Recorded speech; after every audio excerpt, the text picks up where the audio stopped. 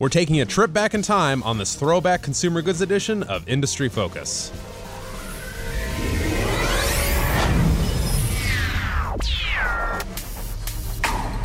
Greetings, fools. Sean Riley here at Fool Headquarters in Alexandria, Virginia. It is Tuesday, April 26, 2016, and joining me in studio is Vincent Shen and Mark Reith. Who let you in here? Been a long time, my friend.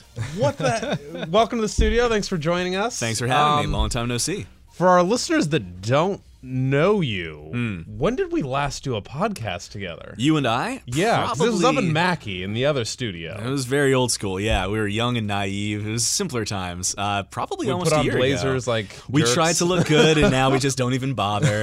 Yeah, no, it was different times. But yeah, it was almost a year ago. So I'm happy to be back. Get the dynamic duo back together. Get to hang out with Vinny for the first time in a while. It's great. Yeah, had you met Vince before this show?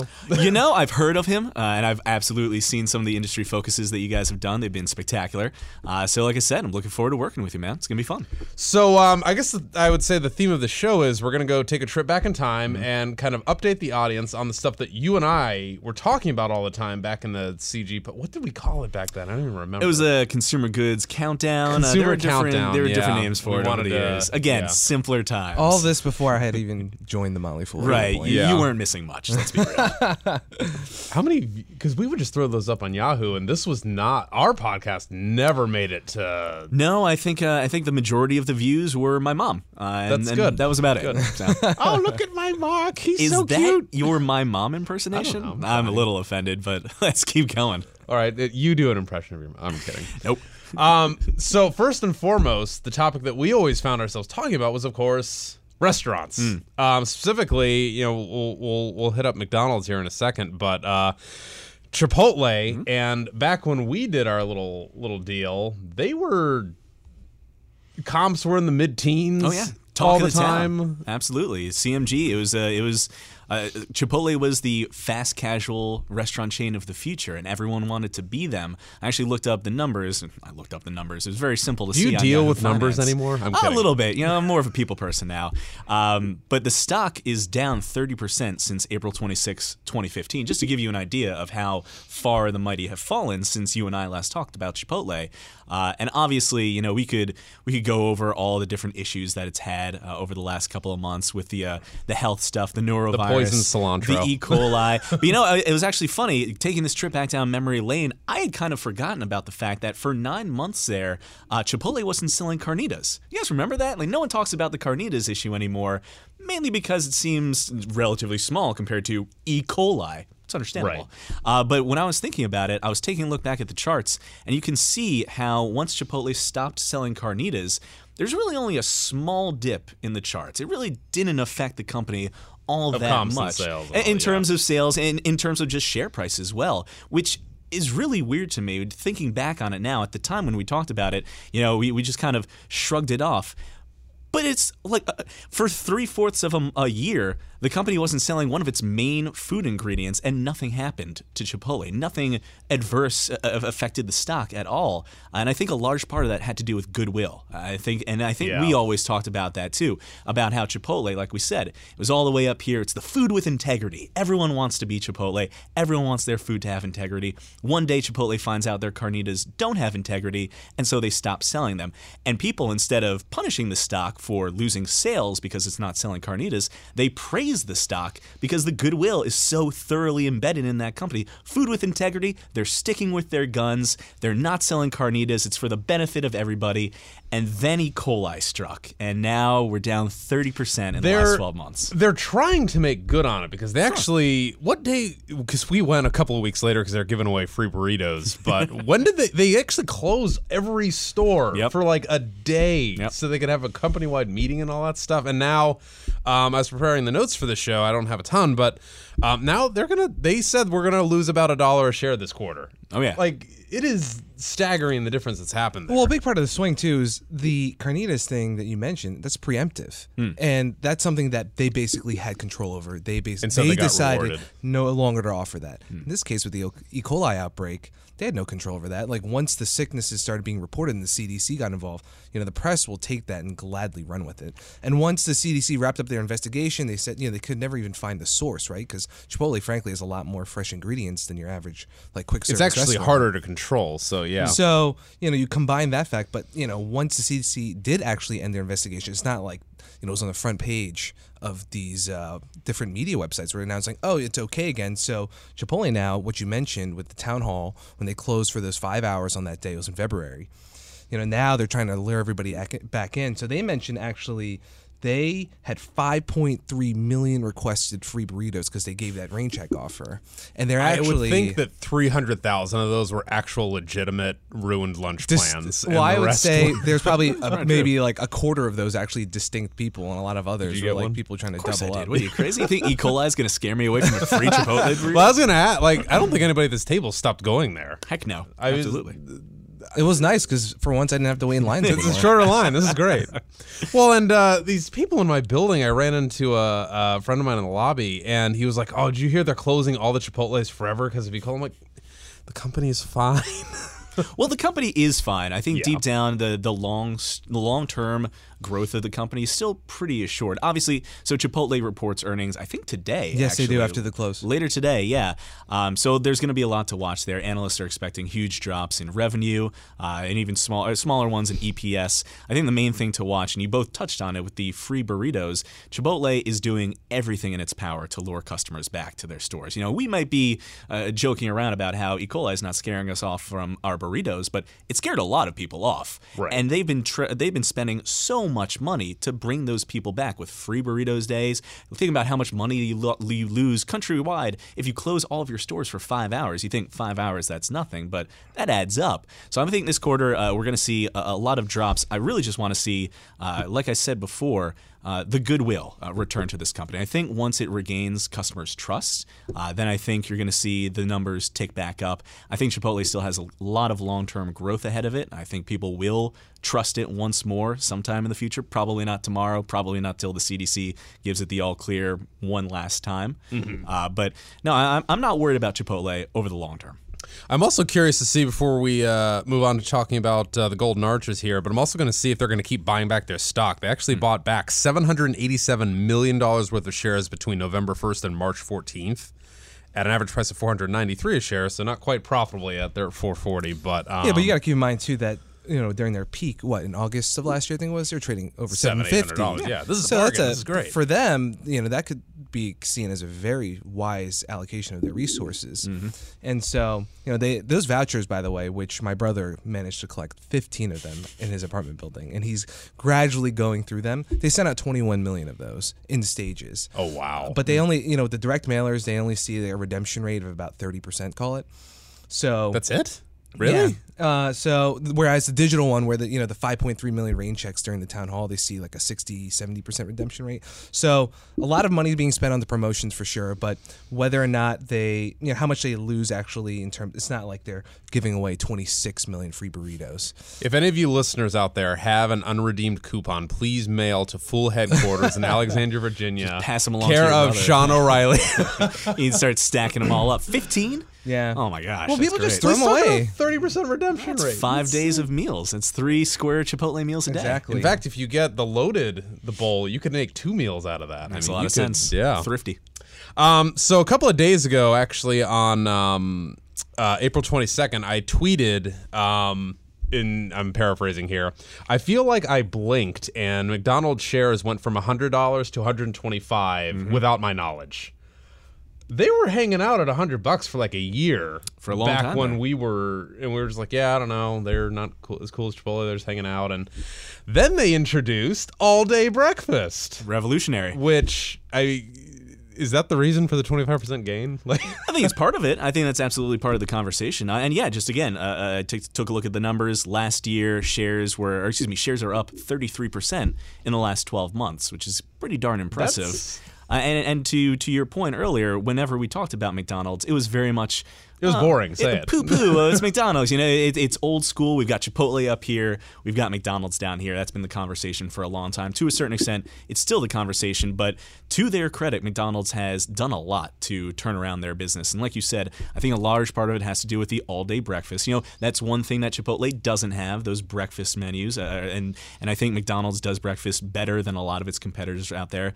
It's also been benefiting from the McPick 2, where you get 2 menu items for something like like $5, which is, again, it's good value. It's a good bargain for that customer base that McDonald's is looking for. Yeah, it's been a heck of a turnaround. Honestly, and this is just my opinion at least, I think the turnaround has a lot to do with Steve Easterbrook, the CEO who came in March of 2015, almost a year ago, when it was still, as you said, down at $100 or so per share. Now it's way up. Hanging out. We were talking about it as a dividend stock. It just meandered for a long time there. And then Steve Easterbrook came in, and he's been great. He's been at McDonald's since the 90s. He actually left for a short period of time and got some fast casual dining experience over in England, then came back as the chief brand officer and eventually became CEO. And almost as soon as he steps in, things start turning around. They start revolutionizing their menu with the all-day breakfast, with the McPick 2s.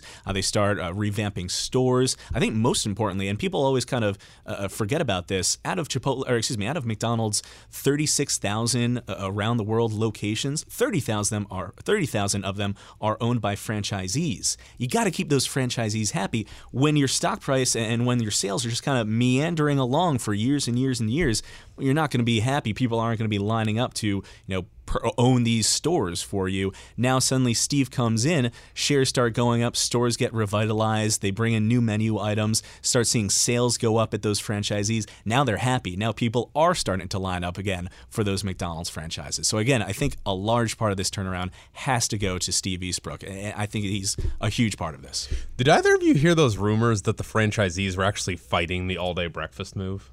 No, tell me more. It was just there was a rumor, and I suspect it was because of like supply chain inventory management. Like, okay, how many Egg McMuffins do we keep on the shelf at 4 p.m.? Like, what are we going to do here? But I bet they're happy now. Well, it comes down to the fact that when you add you add basically a whole day part to the menu, and you have to serve that all day. You only have so much grill space. Yeah. And when you add those products, it makes it much more complicated. And that's absolutely what happened with the franchisees. Frustrated, but once, they saw the benefit of the increased foot traffic and the fact that, the McPick 2 promotion, for example, they hit that on 2 tiers. They had the one that was for $2 for the super value conscious, and they had one for $5, McPick 2 for $5. And, management has talked about how they're seeing that being able to essentially appeal to two groups where some people will go in and split that, so it's still a really great value for them, but it's still in step essentially with very similar promotions from Wendy's and Burger King where they're doing these value meals again. And I think that's perfect for McDonald's because they're returning to their roots where in the end, I think most people recognize the fact that it's not the best food that you're getting there. But wait, what? oh my God! Yeah. But it comes down to the fact that they want that value and they want the consistency. And just a quote that I saw recently from Easterbrook, actually, where he talks about simplified menu boards, new crew training procedures. Really, they're looking into every single detail, like font size on the printers, the receipts, and he says things like the primary driver of customer satisfaction, getting it right, hot, fresh food, friendly service. Just hearing management mention these things again in their calls, it's like, okay, they're refocused on the right things, and this is a really nice trajectory that I can think can be long term for them. Did you guys see they're making a movie about Ray Kroc? I did see that. Yes, I think it's actually starring Batman. I think it's gonna be a pretty good story. That entire story Michael about Keaton. how he took away like the power of McDonald's from the McDonald's brothers. Yeah, I think it's actually gonna be a pretty fascinating movie. I want to see it. Wait, you're telling me Ben Affleck's gonna play that role? No. Oh, the original. Oh God, this is why we don't work together, Vinny. Oh jeez. Yeah. Michael Keaton will always be Batman. Before we move on, I wanted to point any listeners out there that are hungry for more foolish content to focus.fool.com, where all industry-focused listeners have access to a special discount on the Motley Fool Stock Advisor newsletter. The discount works out to $129 for a full 2-year subscription. Once again, that is focus.fool.com. All right, so, Mark, you get to pick. We're going to talk about clothing now. Clothing. You want to talk about everybody's favorite yoga wear retailer, Lululemon, or Under Armour first? That's a good question. I guess we'll start with Lululemon. And again, I took a look back at the share prices a year ago. Lululemon's only up 2% since we probably last spoke about it. Right. And the conversation was always, the conversation for a long time with Lululemon was troubles with the management. Pilling. For a little while. Pilling, for instance, was also a problem. A year ago or so, those problems had kind of been pushed to the side, and Lululemon was still doing what they usually do. And to their credit, revenues are up 15%, net income's up 11%. 4% as of their last quarterly filings. They're still firing on all cylinders. It does seem like operationally they're turning the ship finally. Exactly, and that's very good. There's nothing wrong with that. My problem is that it's going to be tougher and tougher for Lululemon to sell these $80 capris and $110 hoodies. Do you remember the company's gross margins? Yeah, it's like 50% gross margin. And that's insane. And it's something I was going to mention that they've started guiding gross margins down over just very slowly. I think last gross margins last quarter were something like 51.4%. They guided for gross margins to come down to 47% this year. Yeah, this quarter. Year over year. And that's a small amount in the long scheme of things, I suppose. And like you said, 51, that's pretty good. But it's indicative to me that their gross margins are going to start to, at least in my mind, slowly come down as more and more competitors enter this market. A year ago, if we talked about athleisure or whatever the kids are calling it these days, we probably just talked about Lululemon, maybe Gap with Gap's their Athleta stores. Yeah, sure. And that was kind of it. And that was kind of it, exactly. Yeah. Now, if we're going to have a conversation about Lululemon, a lot of other companies have to enter that conversation. Nike is coming at the athleisure wear angle from the sports angle. Under Armour, which we're going to talk about in just a second. Same thing. Just thinking, since we last did our last show together, mall in hometown in the Midwest, huge Under Armour store just opened up. Shoes, yoga pants, shirt. I mean, huge store. And I'm like, oh man, like. Well, there's only so many consumer dollars out there, so... Well, that's true, but you got to admit, a lot of those consumer dollars are going to Under Armour right now. If you look at their last quarterly report, I mean, my God, it's, revenue growth of over 20% for the last 24 consecutive quarters. You can't deny they're doing something right over there. But again, Under Armour is almost in the same position as Lululemon. I think Lululemon is a little bit worse off because their niche is so much nichier in that it's not just leisure wear, it's also mainly women's leisure wear, whereas Under Armour can kind of expand out of its niche a little bit easier in my mind at least. But again, there's just so much competition coming into this market now where we're starting to see a lot of saturation. If you look at actually Under Armour's pricing over the last couple of quarters, Morgan Stanley analyst named Jay Soul pointed out in a report recently that Under Armour has seen declines in the average selling price of the company's apparel for the last 6 quarters, which again, it's almost like that Lululemon guiding down their gross margins just a little bit. Everyone's focused on the big numbers. The revenue is outstanding. The EPS is great. And sure, that's all fine. But there are little hints here that the saturation is starting to affect these companies. Under Armour's bringing prices down. Lululemon's gross margins are starting to get hit just a little bit. These businesses aren't going to collapse tomorrow by any stretch of the imagination. But again, when you have so many competitors coming in from every single angle into this market, whether it's low end with Walmart and Target or high end with Victoria's Secret or Tory Burch, Beyonce has her own athleisure wear line. For God's sake, people, Beyonce. I'm not a huge fan. You know what she charges? No, I don't. I'd have to check the price tag on everything in my closet. But I think both of these companies are pretty sound, but I think the market as a whole is starting to get really crowded. Well, not only that, but Lululemon's having to go to different segments for growth. The best, fastest growing segment for Lululemon in the quarter they just reported was menswear. Right. So my question was, does anybody here own a shirt from Lululemon? No? No, and Didn't think so. That kind of goes to the point I was trying to make earlier, though, how Lululemon's kind of backed into this corner with their niche. It is very much a women's brand for leisure wear. And you're right, they are trying to grow out of that into menswear. And again, to their credit, their online sales have been ticking up pretty consistently over the last couple of quarters. Like, they're doing things right, but it's tough to have that conversation. I'm not going to walk into a Lululemon on my own and buy sweatpants there. That's just, it's not. Girlfriend's going to have to drag you in It's not my brand. It is my girlfriend's brand or your wife's brand or your daughter's brand, whatever. And as for Under Armour, they don't really have that. They have that sort of leisure wear as a sports sort of market.